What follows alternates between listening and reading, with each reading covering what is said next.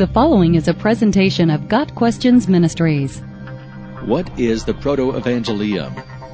Genesis 3 verse 15 says, "And I will put enmity between you and the woman, between your offspring and hers. He will crush your head, and you will strike his heel." This is known as the proto-evangelium, the first gospel. The verse introduces two elements previously unknown in the Garden of Eden, elements that are the basis of Christianity: the curse on mankind because of Adam's sin, and God's provision for a Savior from sin who would take the curse upon himself. Verse 14 makes it clear that God is speaking to the serpent, whom he curses to crawl on his belly and eat dust all his days. In verse 15, God switches from condemning the serpent to the one who inhabited it, Satan. He curses Satan to be forever at war against mankind, depicted as the seed or offspring of the woman. The woman in question is, in a general sense, Eve herself, all of whose offspring would forever be harassed by Satan and his minions.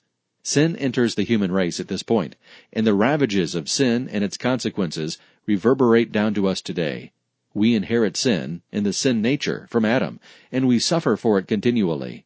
The enmity, the hostility and hatred of men and demons, between whom the warfare still continues, begins here.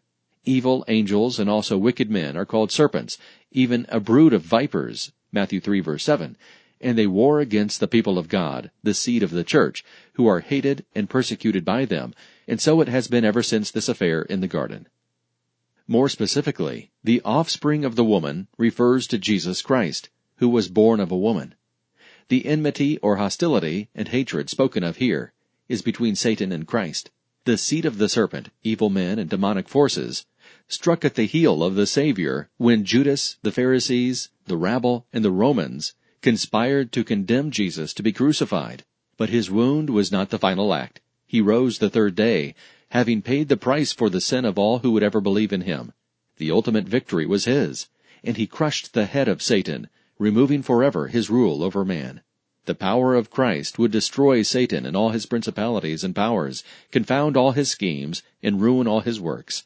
The power of the cross would crush Satan's whole empire, strip him of his authority, particularly his power over death, and his tyranny over the bodies and souls of men. All this was done by the incarnate Christ when he suffered and died for the souls of men. Because of what Jesus did on the cross, he crushed the devil's head, defeating him forever. The proto-evangelium shows us that God has always had the plan of salvation in mind, and informed us of his plan as soon as sin entered the world. The reason the Son of God appeared was to destroy the devil's work. 1 John 3 verse 8. Got Questions Ministry seeks to glorify the Lord Jesus Christ by providing biblical answers to today's questions. Online at gotquestions.org.